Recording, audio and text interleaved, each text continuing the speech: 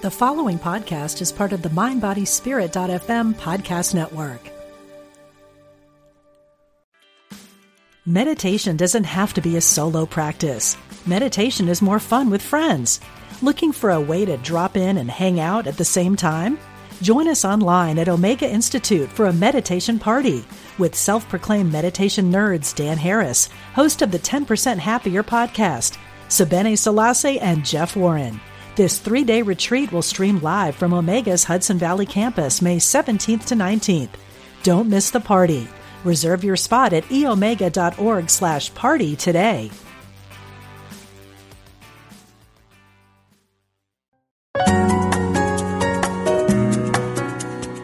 Providing insight and resources for your spiritual journey. Unity Online Radio.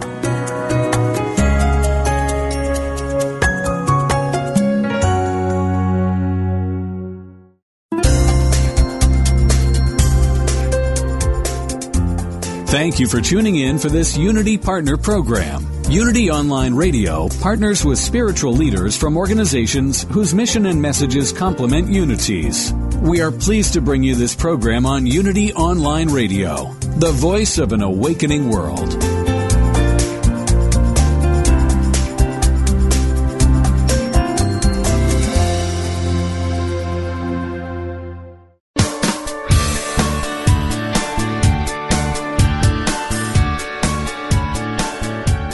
Welcome to Main Street Vegan with host Victoria Moran.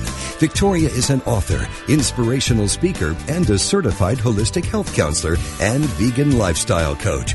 She's here to entertain, educate, and inspire you on your journey to look and feel amazing, eat extraordinary food, help animals, and create a physical body perfectly attuned to spiritual growth. Now, let's get this party started. Here is your host, Victoria Moran. Good afternoon, or good whenever it happens to be, for you listening to the Main Street Vegan Show today.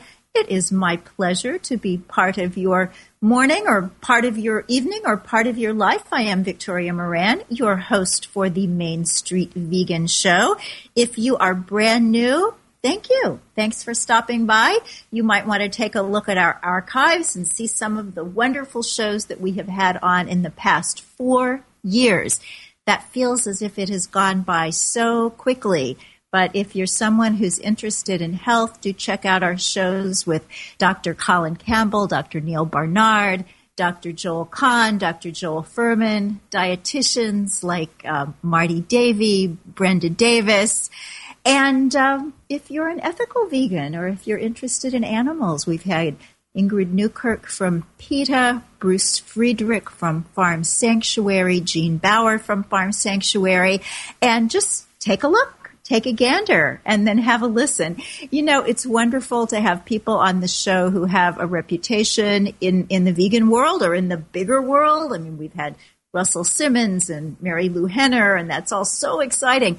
But we've also had a lot of guests who maybe aren't known in the world by name, but they are infinitely interesting. And sometimes those are actually some of the best shows, because some of the people who are just regular folks in one way are so exceptional in other ways. So do take a look at the old shows, enjoy today's new show, and let me know what you'd like to hear and who you'd like to have on the show, because we do aim to please. Now, something that I usually don't do is back up and say, I want to talk about last week. But last week was a show in which I learned a lot. And, you know, I've been vegan 32 years, vegetarian longer than that, and I feel like there's not all that much left to learn, but you know what? There is so much left to learn. And last week, I had on J. Morris Hicks and his co-author, Dr. Carrie Graf. They've written a book called The 4-Leaf Plan. And I was really amazed. The 4-Leaf Guide to Vibrant Health. And we had kind of a little back and forth, because I say vegan. I believe in vegan. I think, as James McWilliams, the wonderful professor, author of Just Food, says, vegan is a very hopeful word. And if you've listened for a while, you know that I am not the most generous person with the term plant-based because I don't think it says very much. But I have to tell you, Mr. Hicks and Dr. Graff explained that plant-based philosophy to me in a way that I had not understood it before. And now I do get it. And one of the ways that I get it is in taking their little survey. And if you go to the website, which is 4leafprogram.com, and that's numeral 4leaf.com, and then you just click on Take Survey, you can take the food that you eat today and just see how close it is to 80% of calories coming from whole plant foods. It seems that Jim Hicks is an engineer and he knows about algorithms and he was able to figure this thing out. Now, I have to tell you, I like surveys. You know, I grew up on girls' magazines with lots of quizzes, you know, is he the boy for you and things like that. But this is really fascinating. So I do recommend that you listen to last week's show and that you check out that 4Leaf website and take the survey. It might be very instructive. I have certainly found it so. Well, we are going to turn this week from the physical to the spiritual, although, good heavens, we're all completely connected. You guys know that. And we're going to talk about a couple of Eastern religions in which veganism, vegetarianism, reverence for life are parts of the core teaching. These are a couple of the ahimsa-based religions, and we know that ahimsa means non-harming or non-killing. Now, we have talked with yogis, with yoga coming out of the Hindu tradition. We've talked with Catholic and Protestant Christians. We've talked with Jewish rabbis and Jewish scholars. And we have not yet spoken with a Buddhist or with a Jain. And so today we're going to be doing both of those things. I'm going to be introducing to you first American Buddhist Bob Isaacson. And what he says is that although the Buddhist message was that all beings deserve our compassion and should not be harmed, modern-day Buddhists and Buddhist centers routinely eat animals and use their products. Bob Isaacson was co-founder and is president and CEO of Dharma Voices for Animals, whose mission is to remind Buddhists worldwide of the Buddha's message. Hey, Bob. Hi, Victoria. Can you hear me? I can hear you beautifully. Lovely speaking with you today. You're out on the West Coast, aren't you? I am, in San Diego County. Lovely. Well, what a beautiful place to be at any time of the year, and what a great place to be a vegan and a Buddhist, I would think. Actually, every place is great to be a Buddhist and a vegan, but San Diego's one of the best. Yeah, you're right. Oh, that's wonderful. Well, tell us a little bit. Let's go back. Before we get into Dharma Voices for Animals, just tell the listeners who don't know much at all about Buddhism, tell us about the Buddha, and then tell us what he taught. Sure. The Buddha was an historical figure. He actually was a real person. Historians are unanimous. Lived approximately 2,600 years ago. Born in what is now present-day Nepal and lived, for the most part, in what is now present-day northern India.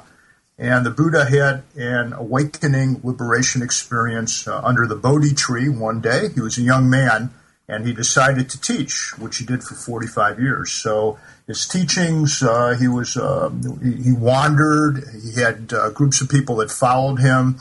And his teachings are now recorded. They're recorded actually several hundred years later. It was an oral tradition. And the Buddha taught non-harming and compassion. So the key to the Buddhist practice is to follow the precepts. And the Buddha was unique in those days, and he still is unique. And the Jain religion, I know you're going to have a caller on next, is maybe the only other religion or spiritual path in the world today where the basic teaching, the teaching of the spiritual leader, is compassion and non-harming towards non-human animals. It's quite unique. Buddhism and Jainism share that. So you're right. We started, several friends of mine, about 4 years ago, about 4.5 years ago. We decided we needed an organization to remind Buddhists around the world. And there are approximately 1/2 billion or 500 million Buddhists in the world, most living in Asia, reminding them of the teachings of the Buddha and the Dharma, which is specifically what the teachings of the Buddha is called, that the Buddha was very clear that the meditation path and the spiritual path was compassion and non-harming towards all sentient beings, sentient being one who can feel pain. So, as you mentioned, it's unfortunate today that although many Buddhists in the world, and this differs depending on culture and country, are vegetarian and a lot of vegans, there are a lot that aren't. So we have our work cut out for us, and we are an international organization trying to reach out to all Buddhist communities in the world. Well, you have said so much, and you've reminded me of so many things. The first thing was a quotation from Sean Monson, whose new documentary, Unity, just premiered last week. And he said, if the biological imperative is survival, the spiritual imperative is compassion. And that sure sounds like something the Buddha could have said. Yeah, exactly. Now, compassion's the center, supposedly of all religions, but the Buddha really insisted upon this. It's a centerpiece, as you're saying there, and suggesting it's a centerpiece to the practice. When one sits to meditate, to see what things actually are, and we do this in a meditation, if we're eating violence and contributing to violence and harm by what we put on our bodies and what we're wearing, animal testing, if we're buying products that have been tested on animals, we're not living according to the Buddha's teachings. So this is we're a modern day organization that's going back to our roots in Buddhism to remind cultures and communities around the world that are Buddhists to first of all to take a look very carefully at their choices around food. It's the most important. I know you know most important decision we can make. So we're experiencing a lot of success. There's of course resistance in different places, but if I might, I'm going to Sri Lanka in late October. Sri Lanka is an example of a country where we are really having a big impact, where Dharma Voices for Animals is having a big impact. I'm hopeful that I'll be meeting with the president of the country, President Sirisena. Yeah, with the president. We have a very active chapter there. We have 20 chapters around the world, and we have a very active chapter there. They're going to be... Excuse me while we do that.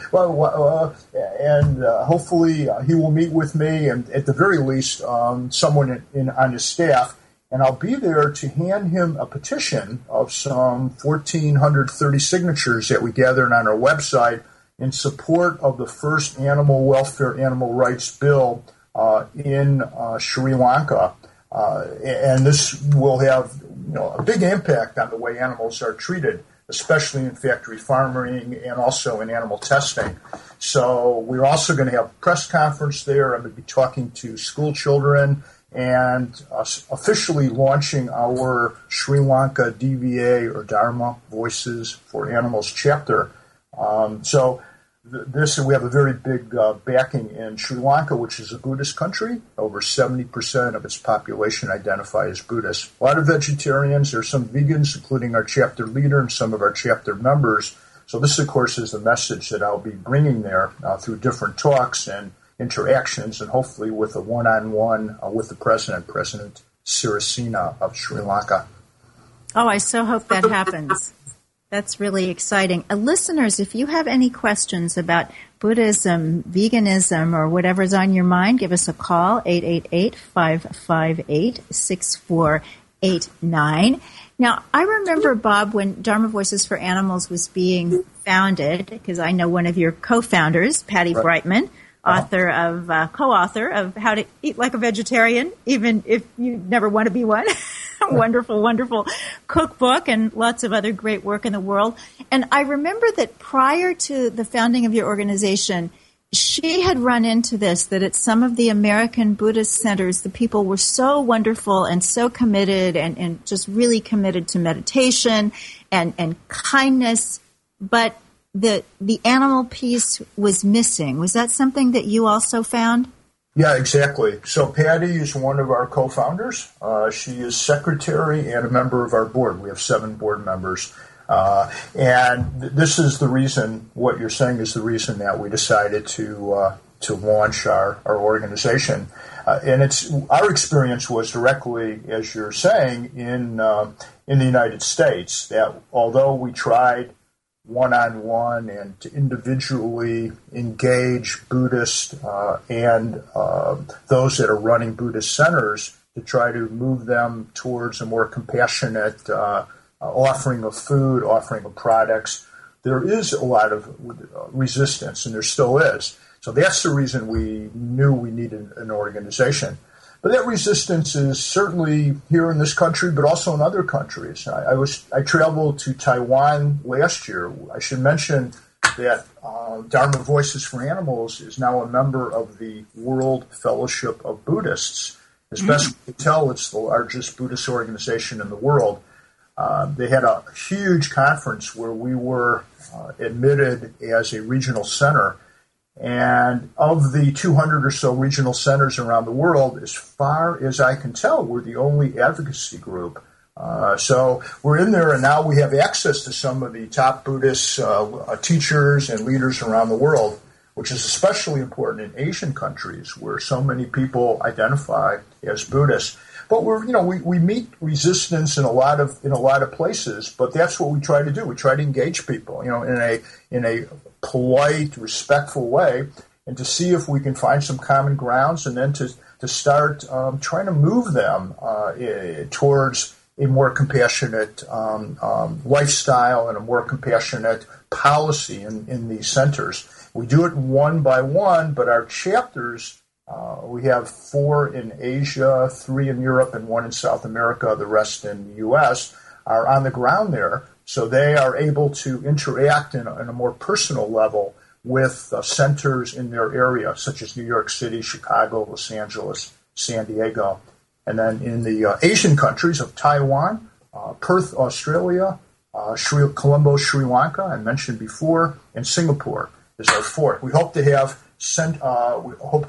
chapters in all of the major Buddhist countries in the world, but right now we're making really big progress. So this is important. It's just about engagement, about getting to know people, about sharing with them. There is some disconnect with the Buddha's teachings, so it's our responsibility to remind people of what the Buddha said about non-harming and compassion. That he doesn't distinguish between humans on the one hand and non-human animals on the other. It's very clear that no creature, no matter how small, no matter how unimportant he seems or she seems to so many people, that being is entitled to our compassion and to not be harmed by us. Mm-hmm. So that is our teaching. That's the centerpiece of our organization. That's so lovely. When you talked about getting back to the roots, I am reminded of when I was invited to start this show on Unity Online Radio, because the Unity movement was founded in the 1800s by a very vocally vegetarian couple.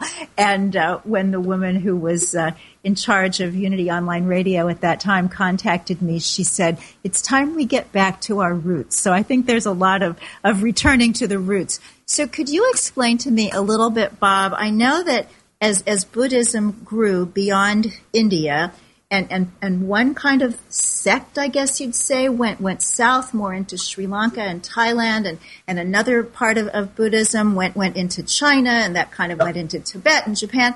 So it seems that the vegetarianism maybe went north and not south. Am I correct?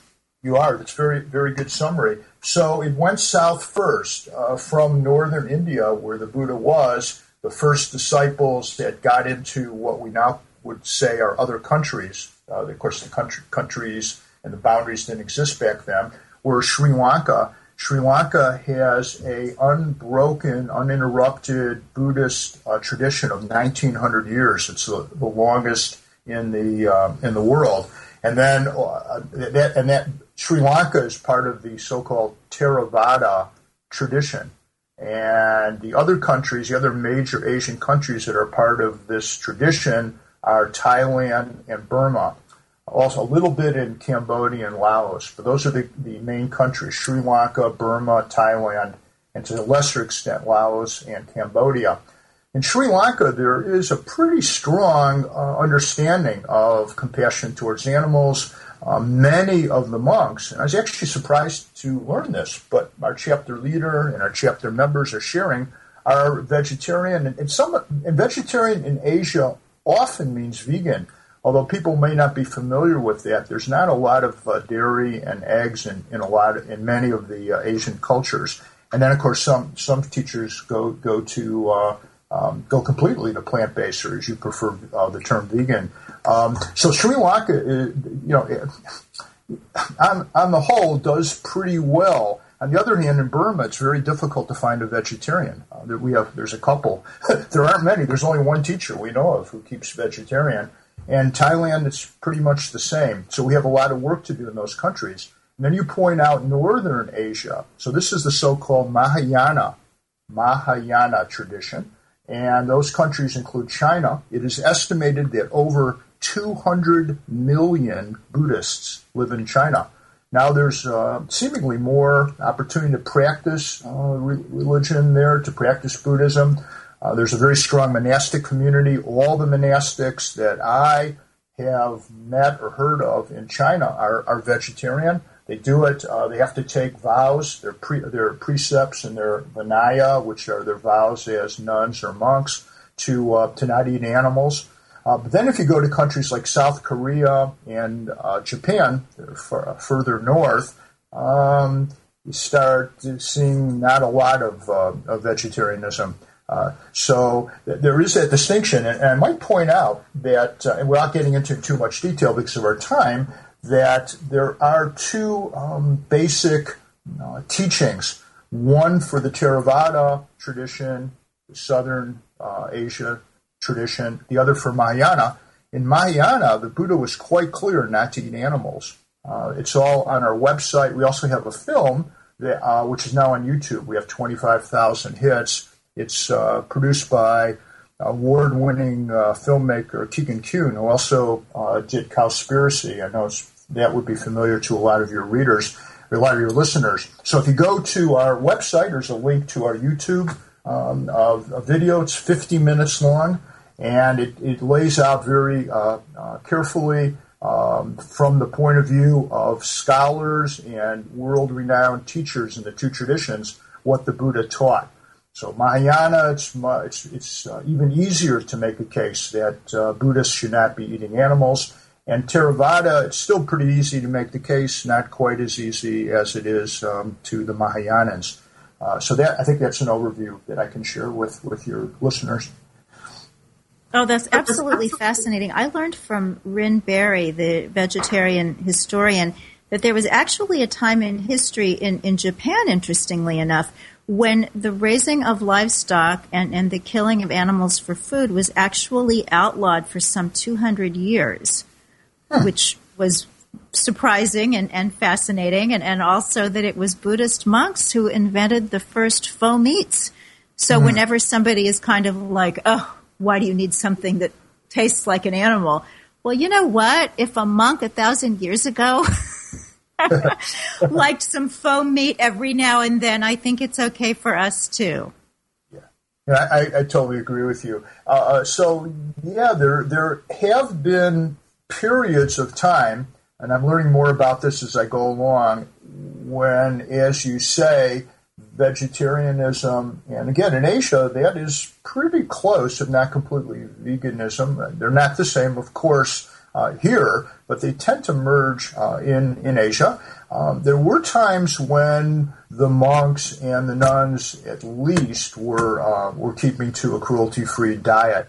What happened, according to our chapter leader and other senior members of our Colombo, Sri Lanka chapter, I'll be meeting every one person in October. What they say is that before colonialism, much, if not most, of Sri Lanka was vegetarian, but the British brought along their own eating habits and introduced factory farming in a kind of a rudimentary form and then the people have adopted that. So it's a challenge to get folks back to their roots. But this is one of our goals, is to remind Asians of their roots, because in most ancient cultures, Buddhists at least, were predominantly vegetarian.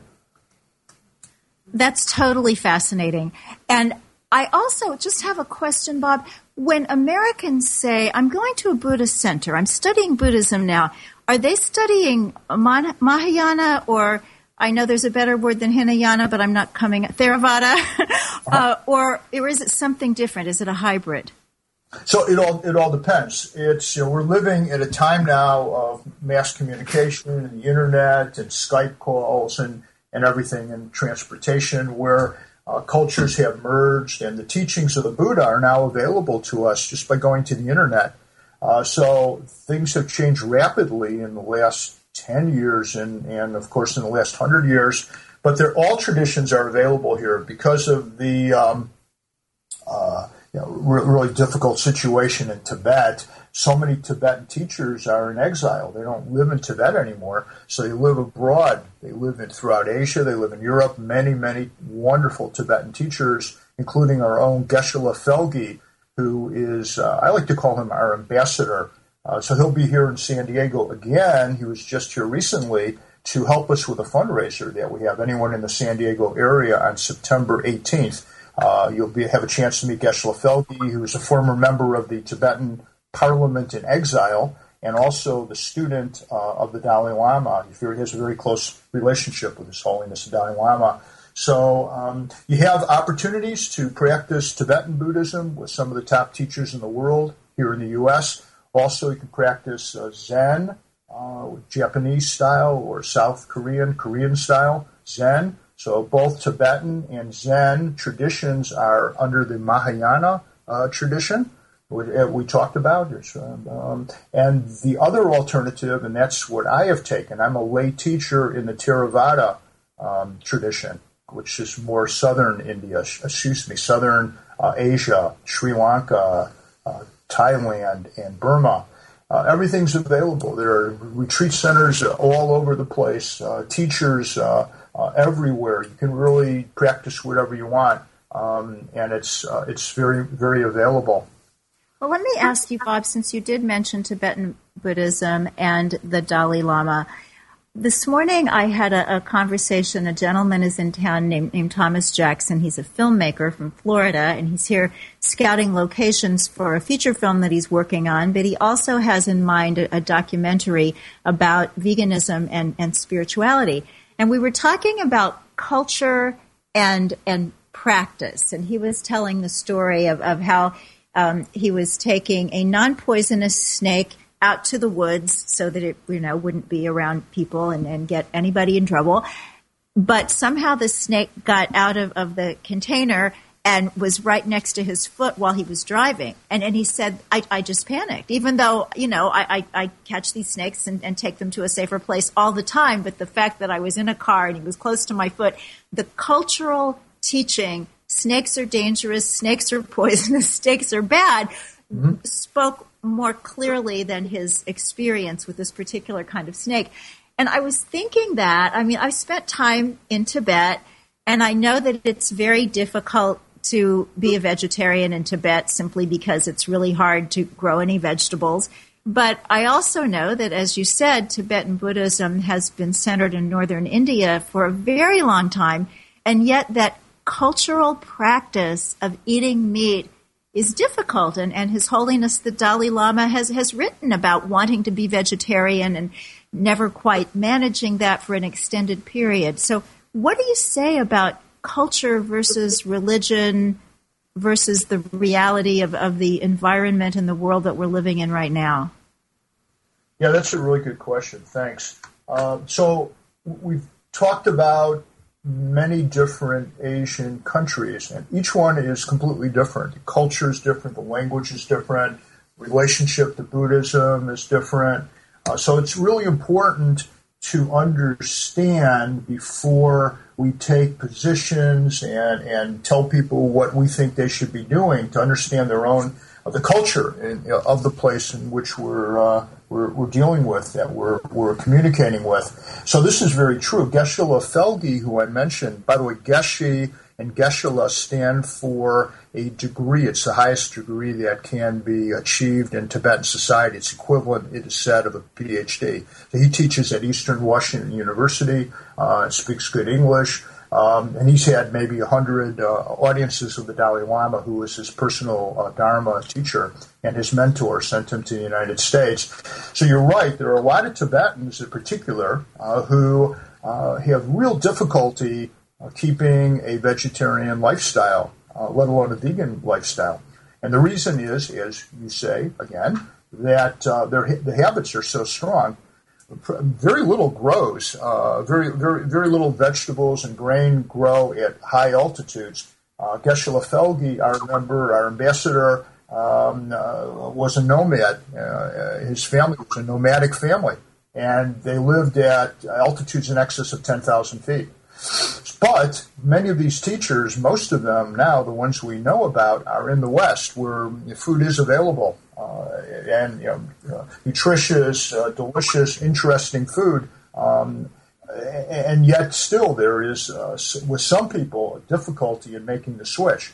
So this actually goes to the heart of the Buddhist practice. We're supposed to turn our attention to the difficulty, to where we get stuck, because that's where we learn. So this is a practice. And there are a lot of wonderful Tibetan teachers. We also have Geshe-la Thapki in Cologne, Germany. He's the advisor, the Dharma advisor, the spiritual advisor to our Germany chapter. And he's a tremendous vegetarian advocate. And he runs a sanctuary, an animal sanctuary in Tibet. Oh my goodness, that's fantastic. Our experience in Tibet was that we were befriended by a lot of people. You're supposed to have a guide in Tibet, a Chinese guide, but ours was actually drunk at the hotel, and so we didn't have a guide. So we ended up meeting lots and lots of locals, and many of them would have us over to their homes, and when they learned that we were vegan, they were so impressed by that, and they would fix these beautiful spreads. I don't know where they got the food. And then they would leave and go eat in another room. And it was explained to us that they think that anybody who's vegetarian is some kind of high, lofty spiritual person, who wouldn't want to eat with mere mortals, which was really embarrassing because those people have more spirituality than I think I could hope to have in a lifetime. But it was really interesting to see that even in a place where it's very difficult to not consume animal products, the teaching is there and the respect for that is there. So I am so happy, Bob, that you and Patty and your colleagues founded Dharma Voices for Animals. Anybody who is interested in their good work, being part of that, helping them out, go to dharmavoicesforanimals.org, and Dharma is DHARMA, dharmavoicesforanimals.org. They're also on Facebook, Dharma Voices for Animals, with a dash in between each one of those words. Thank you so much for taking this time today, Bob, and may you and the President of Sri Lanka do amazing things. Thank you very much, Victoria. It's been my pleasure. Thanks so much. And everybody else, please stay with us through these messages. We are going to be talking with a member of the Jain religion of India. Stay with us.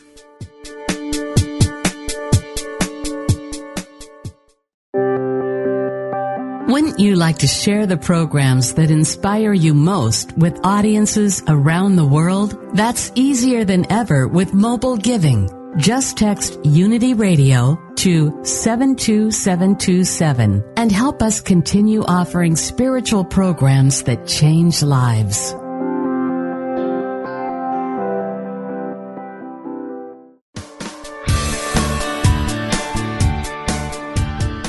What if you could experience vibrant health, help heal the planet, and be a great friend to God's animal kingdom through simple choices you make at breakfast, lunch, and dinner? Authors Victoria and Adair Moran say you can do this easily, affordably, and deliciously in their new book, Main Street Vegan. Everything you need to know to eat healthfully and live compassionately in a real world. Loaded with practical tips, straightforward information, and fabulous recipes, Main Street Vegan will help you on your journey toward a plant-based diet. The perks include more energy, an easy way to keep your weight where you want it, feeling younger as you grow older, and maybe even a boost to your spiritual life. Purchase Main Street Vegan from BN.com, Amazon.com, or your favorite bookseller.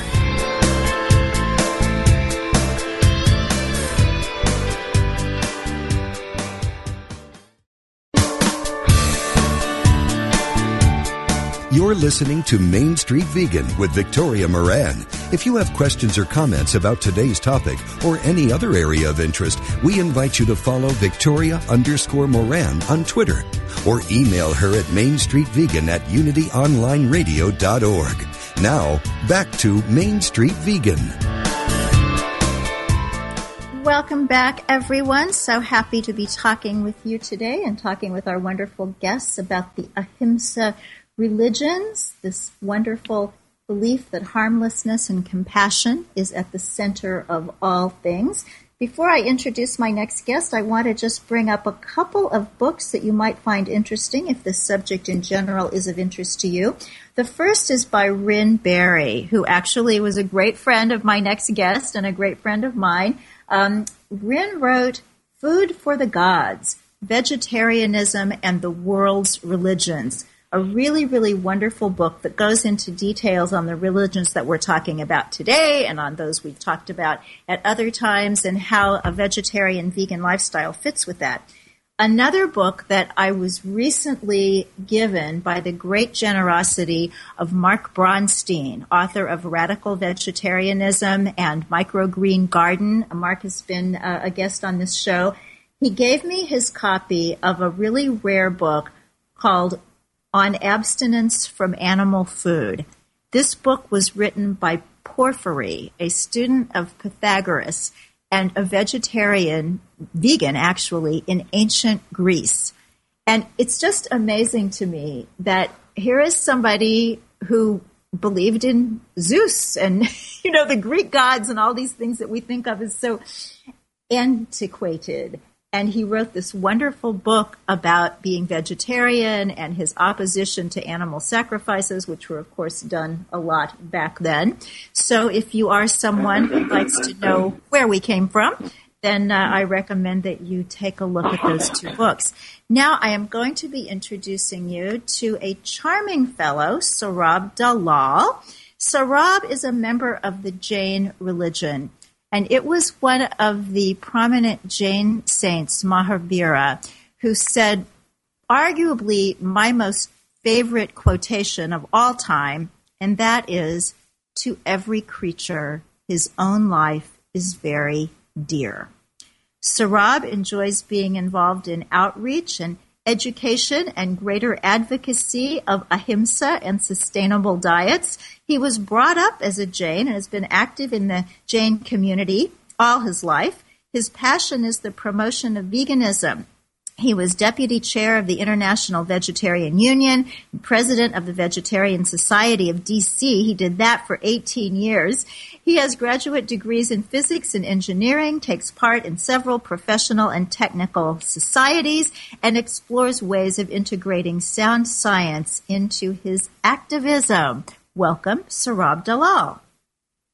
Thank you, Victoria. Thank you so much for having me, and also for including these great discussions that you have, especially connecting veganism to spirituality. When I started out, that was one of the primary reasons I did it. I went vegetarian as a teenager because I'd gotten into yoga, and it certainly seemed like the next step. And I think it's wonderful when anybody embarks on the vegan path for any reason. I just think that we haven't been seeing quite as much of the spiritual reasons for people to make the switch in recent years. Yes, absolutely. And maybe that's because the other reasons are more compelling. So I guess they're all good, very, very good. So right. Tell us a little bit about Jainism, because this is a religion that I think most Americans, unless they've studied religions, may be unfamiliar with. So introduce us. Sure. Okay. Well, so Jainism is one of the world's oldest religions, and it's separate and independent from every other religion. though there are many common themes. And so Jainism is focused on the soul, and each living being having a soul. It's everything from one-sense beings like plants to five-sense like mammals, including humans. And so the Jain philosophy talks about a path to enlightenment, and where each soul can transcend the cycle of birth and rebirth, what we call samsara, and based on the thoughts and the words and the deeds that are done over the course of this life and past lives and future lives through the law of karma, each soul can then release itself from this cycle of birth and rebirth to reach this ultimate state of to reach this ultimate state of moksha, also known as nirvana. So those are kind of like the primary ideas. And the philosophy, although it's very, rich and very complex, it really emphasizes these 5 principles. They're called the Panch Vrats. And they are, and very similar to Buddhism, as you just spoke about. And so they are ahimsa, which of course is non-harm, non-violence, and satya, which is the truth, and it's us seeking the truth and incorporating the truth into our lives. It's asteya, which is taking only what is given to you, non-stealing. Brahmacharya, which is purity of body, purity of mind, and aparigraha, which is detachment from all material things. And so there are some other concepts. I want to mention one more, which is this idea of anikantvad, and that's that there's a multiplicity of views, and the truth can only be obtained by looking through various perspectives. And so there's no one view on the truth, but you have to look at multiple perspectives in order to approach it. And so the Panchavrats that I mentioned, these are very important. All of them are important, and the first and foremost of those is ahimsa, which is the nonviolence. And one more thing I wanted to mention, interestingly, is that Jainism does not believe in any supreme being or God, if you will, as a creative force in the universe. It's not a creative force or even active in the universe. But Jainism certainly believes in divinity, where each soul has the potential of becoming purified and enlightened. So that's kind of my broad sketch of Jainism. Well, that's a beautiful explanation that is understandable to those of us from the West. Now, it is my understanding that Jainism is the only religion in the world that actually requires vegetarianism of its members. Is that true? So that's when I would say that, I would say that anyone who's a follower of Jainism, if they believe in ahimsa, it is a natural consequence of that. And so in terms of a requirement, I'd say there are things that are in line with Jain ideology, and there are things that are not in line. And certainly being vegetarian is absolutely in line with Jain principles. So as our requirement goes, I don't know how to answer that question, but I would say that anyone who's a true follower of Jainism is vegetarian. And of course, what we're doing now is to have people understand all the reasons why Jains should be vegan as well. Now, it is also my understanding that karma is a really big deal in Jainism, and yes. And that it's almost, as I think of you being a physicist and an engineer, it's almost with engineering precision that karma works. I'm fascinated by karma. My latest book, as you know, is The Good Karma Diet. Yes, absolutely. So for a Jain, being vegetarian or possibly even being vegan is a big karmic boost. Is this correct? Yes, definitely. So if you're consuming foods that come from violence, that come from harm, that are, we'll use the term that not sattvic foods, then absolutely it's the harm that's done, which of course affects others, including our planet, but it also affects your own soul. And so the negative karma, these are actually particles. They're particles, and they attach to your soul and bind your soul to the world. And so it's whether you do good actions that result in good karma, that's also binding. And of course, negative actions have, strong negative consequences, and they also bind your soul. And so karma is very important in Jainism, and everything we do in thoughts, in our words, and our deeds have a karmic consequence. And so a vegan diet is far better and less karmic than diets that include violence or any other animals that are injured or killed in the process. That's so interesting to me because I know as an American, now most of us are not raised with reincarnation. I was, because my parents hired this amazing woman to be my live-in nanny when I was an infant. And we were together until her death, and she raised me on reincarnation. So it's not an odd concept to me. But I think to most people, it's, it's new, it's different. And yet I think that even the most humanistic American listener can think about the happiness that comes from compassion. The researchers who've studied happiness tell us over and over again that the greatest happiness comes to humans who show compassion for others. And they're really only looking at compassion towards other humans. Yes. So expand it, and that's quite a bit. So in Jainism, are the vegetarian teachings more about animal rights, what we would today call animal rights, or spiritual growth, or both? How does that work? Yeah, it is both. And so, again, since we all affect the world, everything that we do does have consequences. And so our actions, including diet, as we all know, and your listeners know, is that there's harm involved because these are all, sentient beings who have their own capacity to think and to feel. And so, therefore, they have, as the quote, the wonderful quote you mentioned at the beginning from Mahavira, is that they're all interested in, fulfilling their, whatever their potential is, and we shouldn't be hindering others. And so, in terms of what we do in diet, we absolutely, should not choose to harm animals because of our food, and so that's the animal rights part of it. And it certainly is because we have respect and compassion for all living beings. And then the spiritual part of it is that as we do things that are harmful to others, that in turn results in the karmic consequence back to us. And so it is affecting our own souls too. So I would say it's both. It's definitely about animal rights, and it's also about spiritual progress towards enlightenment. Yes. Well, I was talking with Bob earlier about the difficulty that a lot of Tibetan Buddhists have even when they leave Tibet, of giving up animal products. And I know that in India, there's a great cultural reverence for milk and ghee and cheese and these kinds of foods that come from the cow. So in Jainism, as you, and I know that Chitrabhanu, the Jain teacher who's in New York part of the time, he's gone vegan and is teaching that, and a lot of young Jains are going vegan. What kind of response do you get from older people, more traditional people? Now, Chitrabhanu's in his 80s, so I guess it's not really an age thing. Yeah, just turned 90, yeah. The mass of Jains, how do they respond to this influx of vegan thought? It's been interesting. We've had a lot of, resistance to it, and surprisingly, because you think that, a philosophy that has ahimsa at its core, should be so open to it. And I think a lot of people are still living back in, decades past where they think that the animals are treated like a member of the family and the products taken from them are only what's extra and all the animals are treated with respect and they're not killed early and so forth. And so I think a lot of that is still the thinking from decades back. And so it's been a struggle when we try and promote this and kind of show them, this is what's happening not only where you live today, if it's in a Western country, but also when you're living in India. When I've gone to various dairy farms, if you will, and all that, the conditions are not all that different, especially in the big cities.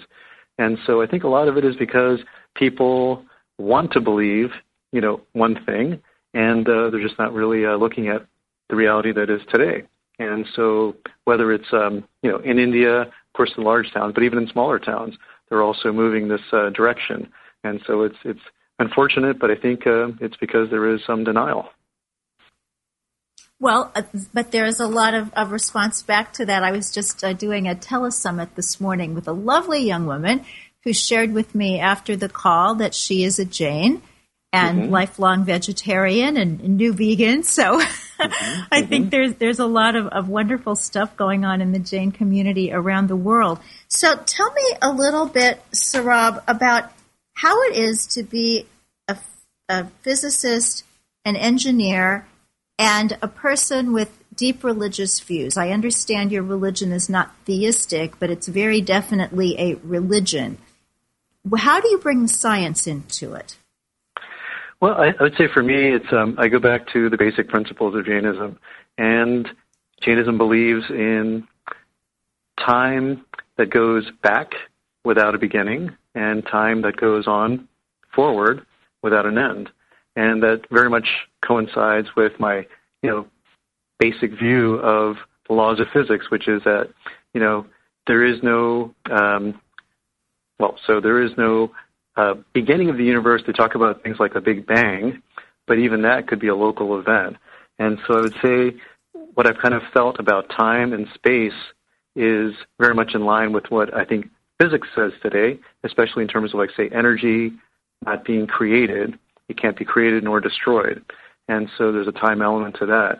And for me also, this idea of God existing had always been something that I was unclear about. How could God exist, as a creative force? And what happened before that? And will there be something that ends it, and why would it end? And so I think it's just the ideas of time and space and limitless time and space that just really intrigued me. And the more I learn about Jainism, the more I realize that they actually do not talk about a beginning or an end. And it's always about change and how we as souls change, how energy, how material in the universe changes. And so that was kind of what got me on this path, and it was very much in line with what I felt was true and what science was telling us. Ah, fascinating. So it seems that for someone with Indian roots and an American identity today, this could be a very interesting path to follow. What do American Jains find attractive about the faith? I would say that a lot of them are questioning, a lot of things in their lives, and especially, we mentioned there's a great movement within the Jain community, especially from younger Jains, to become vegan. And that's really happened over the last couple of decades. And so I think what they find most interesting is that these principles are relevant today. And so I talked about the 5 main principles, the Panch Vrats. And if you look at each of those, my view when I talk about Jainism to Jain audiences, especially younger people, is to say this is a beautiful framework for us to use in any type of a decision or dilemma we have in our lives. And we should look at this and say, well, the various options we have, are they more in line with these principles or not? And when you start thinking about, various issues of the world and all the crises we have today, these principles are wonderful guides. For instance, this principle of asteya, which translates to, some will say, non-stealing. But if you kind of expand it further, it's really about taking only what is given to you. And then you ask yourself, well, what is really given to us in this world? And then that has consequences to environmental issues, has consequences to how we treat and abuse and kill animals. It has to do with how we treat other human beings on this planet and all of that. And so each of these principles, I think people are seeing that they're really applicable today. They're really timeless principles, and we can really use these. And so I think just learning the basic ideas behind Jainism is very appealing, and especially when it's presented in all the different things that we as people living in the West face. This is a great way for us to look for solutions.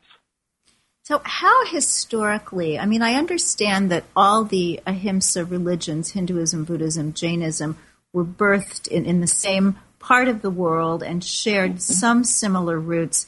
But it seems that Jainism has managed to stay close to ahimsa in ways that some of the other larger traditions, maybe that did more proselytizing and more moving around the world, have not been able to do. And I remember in studying Jainism in school, we were taught that Jains were among the most prosperous people in India because they had largely not been farmers because they didn't want to kill the little bugs that invariably are going to die through the process of farming. Mm-hmm. So how do you think that Jainism kept so close to the ahimsa principle? Yeah. That's a good question. I would just say that, ahimsa is really, for anyone who's grown up in a Jain tradition, ahimsa is really first and foremost in the whole religion. And there's such a strong emphasis on it. And diet is such an important part of that, too. And so most people who are followers of Jainism probably would raise their families, in the Jain tradition. And that would, of course, initially, that everyone would understand is diet. And so so diet is such an important part of it. And because ahimsa is such an important part of Jainism, I think that's how it has kind of maintained itself. And And it's also a very close community. So even in North America, there are a lot of centers throughout the U.S. and also in Canada, that have Jain societies. And so they also propagate those values and principles through the community and then also the religious activities that take place. So I think, a large percentage of Jains are vegetarian, and anyone who's a true follower of Jainism, I would say the vast majority are absolutely vegetarian, and most of them are actually now more and more knowledgeable about veganism, and many of whom are actually are moving towards that direction. So, Saurabh, I'm sorry. Mm-hmm, yeah, sure. I was just going to ask, is there a book or a website that you would recommend for a non-Jain who's interested in more information? Yeah, I don't have one specific website. I'm not really, through any particular organization, but I would say nowadays there's so much great information online that Google searches are fantastic. But one of the books that I think has been really, really helpful for me, which is probably written about probably back in around 1980, which was a textbook by Professor Padmanabh Jaini, and it's called The Jaina Path to Purification. And it was actually a textbook used at Berkeley, at UC Berkeley. And I thought that was a wonderful book that I read, probably about 20 years ago, which was excellent. And if anyone wants really a good, thorough analysis of Jainism, that would be a great book. And Michael Tobias also wrote a great book about 15, 20 years ago called Life Force. That was another great book. So a lot of great books, and the websites are just, countless. I think you can find great information nowadays. Ah, wonderful. Well, Saurabh, thank you so much for taking this time. I could ask you questions forever, even though I recall a certain dinner at a South Indian restaurant when I think my husband asked you questions almost forever. We're seekers. What can I tell you? Thank you so very much. Thanks also to Bob Isaacson of Dharma Voices for Animals, dharmavoicesforanimals.org. Please be with us next week. We are going to learn about Vegan Scene in Southern California, the coolest, most hoppin' vegan spot, maybe on the planet, who knows. We'll also be joined by Milton Mills, MD, from Washington, D.C. He knows all about why the Bible says we ought to be vegan, plus he knows a lot about digestion and why our guts say we ought to be vegan. Join us, please. Once again, thank you so much for being with us today. God bless you. Eat your veggies. Thanks, Victoria. Thank you for listening to Main Street Vegan. Join us every Wednesday at 2 p.m. Central Time as Victoria Moran entertains, educates, and inspires you on your vegan journey. This program is sponsored by Main Street Vegan. To learn more about Victoria or to explore training with Main Street Vegan Academy as a vegan lifestyle coach, go to www.mainstreetvegan.net. That's www.mainstreetvegan.net.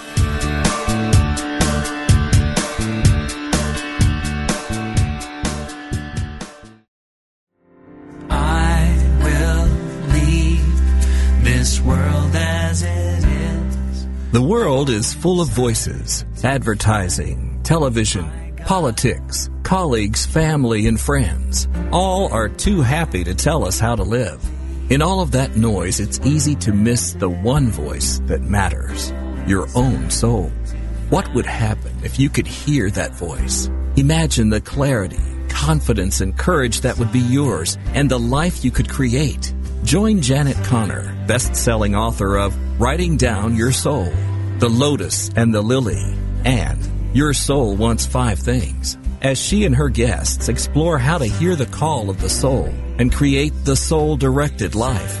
Live Thursday at 1 p.m. Central, only on Unity Online Radio, the voice of an awakening world.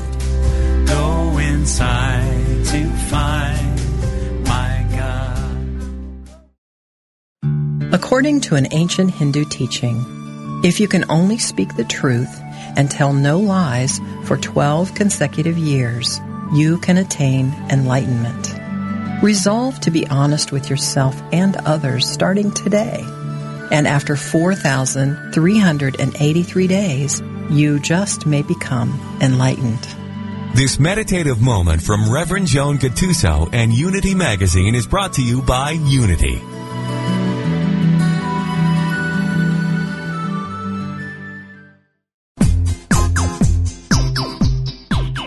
Ever notice how the funniest things happen when we stop taking ourselves too seriously and step out boldly? Listen to Funniest Thing with Daryl and Ed as these unlikely saints administer a refreshing dose of laughter and love that will inspire you to step out boldly and experience the funniest things. Join the discussion with Daryl and Ed live every Wednesday at 5 p.m. Central Time on Funniest Thing, only on Unity Online Radio, the voice of an awakening world.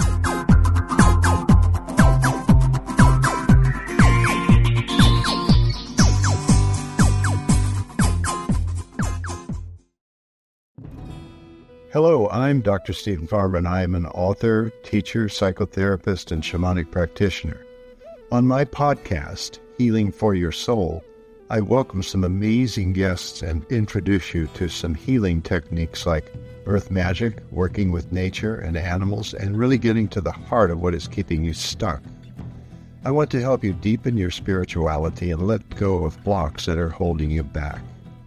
Let me help you in this journey called life. Part of the mindbodyspirit.fm podcast network. Subscribe and follow wherever you get your podcasts so you don't miss an episode.